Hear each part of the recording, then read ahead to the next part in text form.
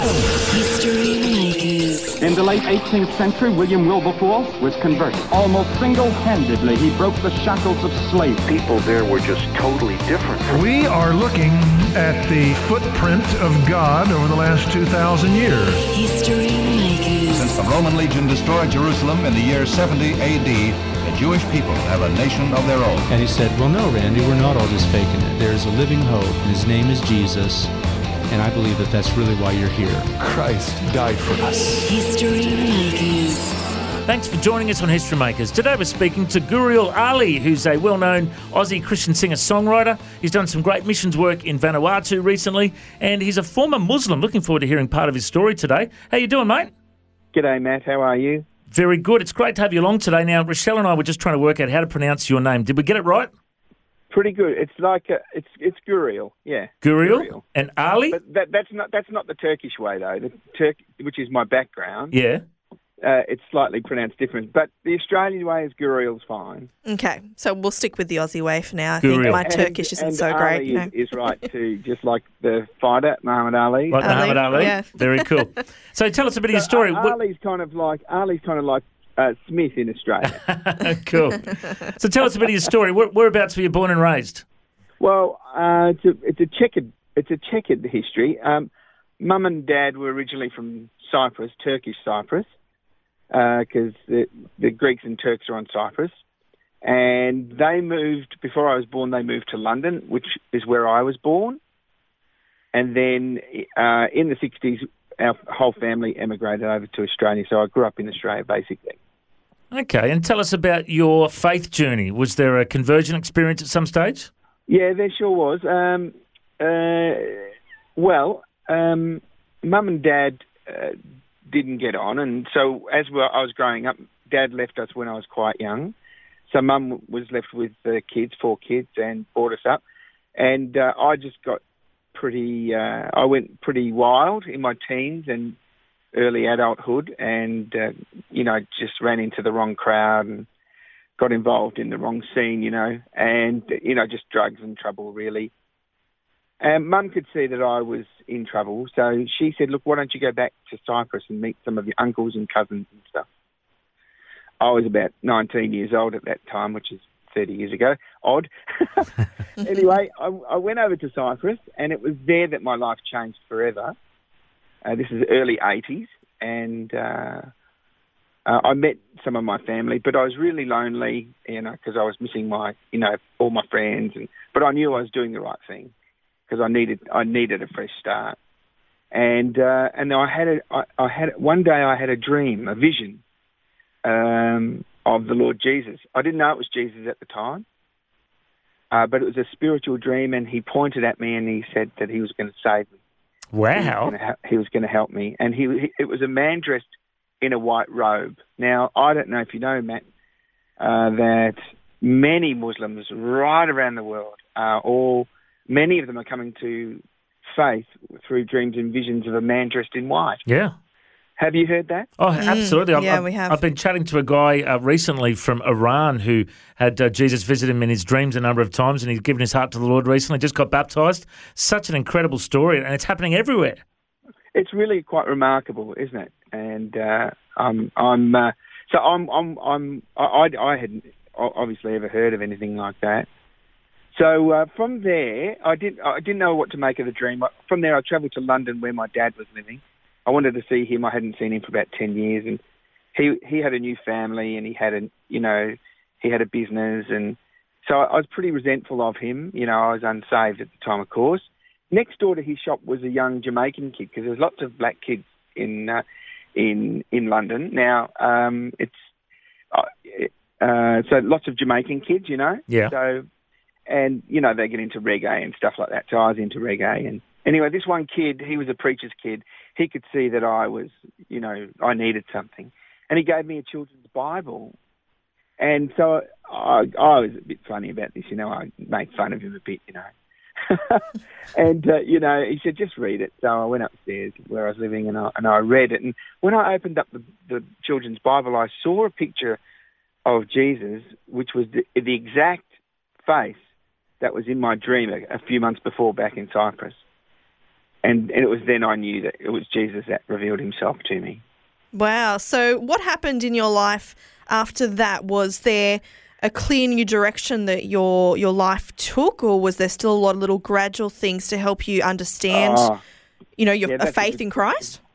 What was startling about the children's Bible was that it recounted the Lord's Prayer, and I read how Jesus taught us to pray, "Our Father who art in heaven," right? And I just found this unbelievable that you could actually call God Father, because as a Muslim, we don't have that. We didn't have that relationship. And I just thought, how cool would it be if I could call God Father, because I just reunited with my dad who had deserted me, a father that would never desert me. This is in an unsaved state, and I'm thinking this. So I just ran after it, and my mate James, who gave me the children's Bible, took me to a church, an Anglican church, and it was not long after before I accepted the Lord Jesus as my Saviour. And tell us a bit about your journey as a musician. When did you first start getting into music? Well, while I was with the Jamaican kids in London, they taught me how to play reggae. And so I was always quite good at music, but I didn't really know that I was going to use it for God's work. And on my return to Australia, I found a good church, got baptised, and went straight into ministry. We've planted churches and been pastors and worship pastors, and I've done a lot of travelling and singing, and so, I kind of major in the kind of reggae kind of gospel field. It's certainly an interesting combination, from former Muslim to Christian to this reggae star, if you like. You have won Australian Gospel Music Awards, and I know that one of the big crowd favourites was one of your reggae tunes called Every Little Thing. What was that song about? Well, that's an interesting story. You're digging, aren't you? Which is good. That's what it's all about, isn't it? Well, Every Little Thing, we have a young bloke who has a disability. And as he grew older, it was becoming more increasingly difficult to keep him with us, and we wanted to keep him with us. We didn't want to send him into a house. And the community of Geelong, where I live in Victoria, don't hold that against me. The community and the church that we were with did a makeover on our house, and all kinds of miracles happened. And it was, we ended up with a house with a very small mortgage, which was specially made for our son Christian's needs. And I began to realise, everything's going to be all right. And so the verse goes, how could I doubt it? How could I be so wrong? With a love so strong, upholding life. And, it was God's promise that, his eyes on the sparrow became very real to us. I understand you've been recently to Vanuatu with evangelist Tim Hall and the Planet Shakers Band, and I think there was some Hillsong worship teams there as well. And you were involved. Tell us, what was your involvement in the outreach? Yeah, well, I was a bit of an icebreaker, I think, Matt. So my music is a little bit different than Hillsong and Planet Shakers, as you know. And they just play reggae everywhere in Vanuatu and the Pacific Islands. They just love the reggae music, and it's a great icebreaker. So I came on for 10 minutes and did that. We also did some concerts in the marketplaces to promote the crusade. So it was really exciting, really exciting stuff. So good. And tell us, what's a show like with Guriel Ali? When you perform, you do your songs. Do you preach a bit as well? What's the message that you bring? I do, yeah, I do. Yeah, I do. I guess that joy would be probably the theme of what I do. We carry a lot of burdens. I've told you my story. You could tell me yours, eh? We've all got our challenges, and and the reality is it's in God's presence where there's fullness of joy. And it's the joy of the Lord that gives us the strength to get through, really. It's so good. Well, you can tell it in your music. You're a man filled with joy. And just back on Vanuatu for a minute, I heard that there were thousands and thousands of people that came, and many that gave their hearts to the Lord. So many so that they can't really count how many, because it was in the thousands. It was too many. There was probably 15,000 people on the last night. Wow. Which is half the population of the city. Imagine that, half the population of the city. Good. A great, a big percentage of the city that came. which was Port Vila, which is really remarkable, isn't it? Really, when you think about it. Fantastic, mate. It's so good to hear about people come to know the Lord, and so good to hear that so many Aussies were over there winning souls and reaching out with the gospel. God's obviously sending Aussies to the nations with the good news, which is so exciting. Absolutely. What was exciting was to see the Planet Shakers crew and the Hillsong crew working together, because I'm obviously outside of that. And it was just really, I just thought, wow, this is really, really, really cool, Lord. This is really cool. That's good. Well, we're all family, aren't we, hey? Yeah, man. Yeah, absolutely. Now, the other thing, you've been involved in Christian radio for many years. There's so many opportunities we have on Christian radio to share the good news.